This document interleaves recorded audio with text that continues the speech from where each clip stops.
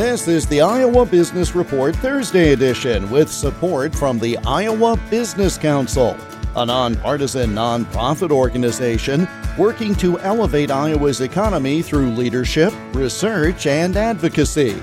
More at iowabusinesscouncil.org. You've seen all those help wanted signs everywhere. The need for workers has led to rethinking who we might hire, right down to the number of hours the person works each week. And that's right in line with the number of folks who are seeking side hustles, jobs outside of their normal work, in order to get extra money.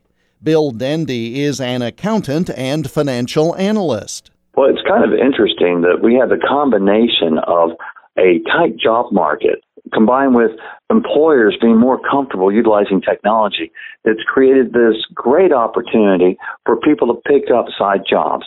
Employers are happy to have you work 2 to 4 hours or whenever you can work, and they have the tools now to do the oversight that may be required. And they just don't have a choice because the job market, they can't find the people to fill the jobs, so they're willing to do a little more than what they may have done in the past.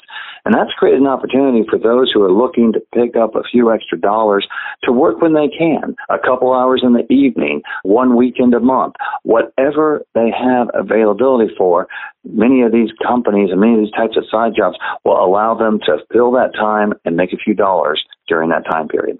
More with Bill Dendy on the increase of side hustles on the Iowa Business Report this weekend on many of these stations.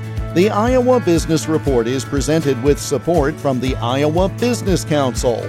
Learn more and get details on their latest quarterly member survey at iowabusinesscouncil.org. I'm Jeff Stein for the Iowa Business Report.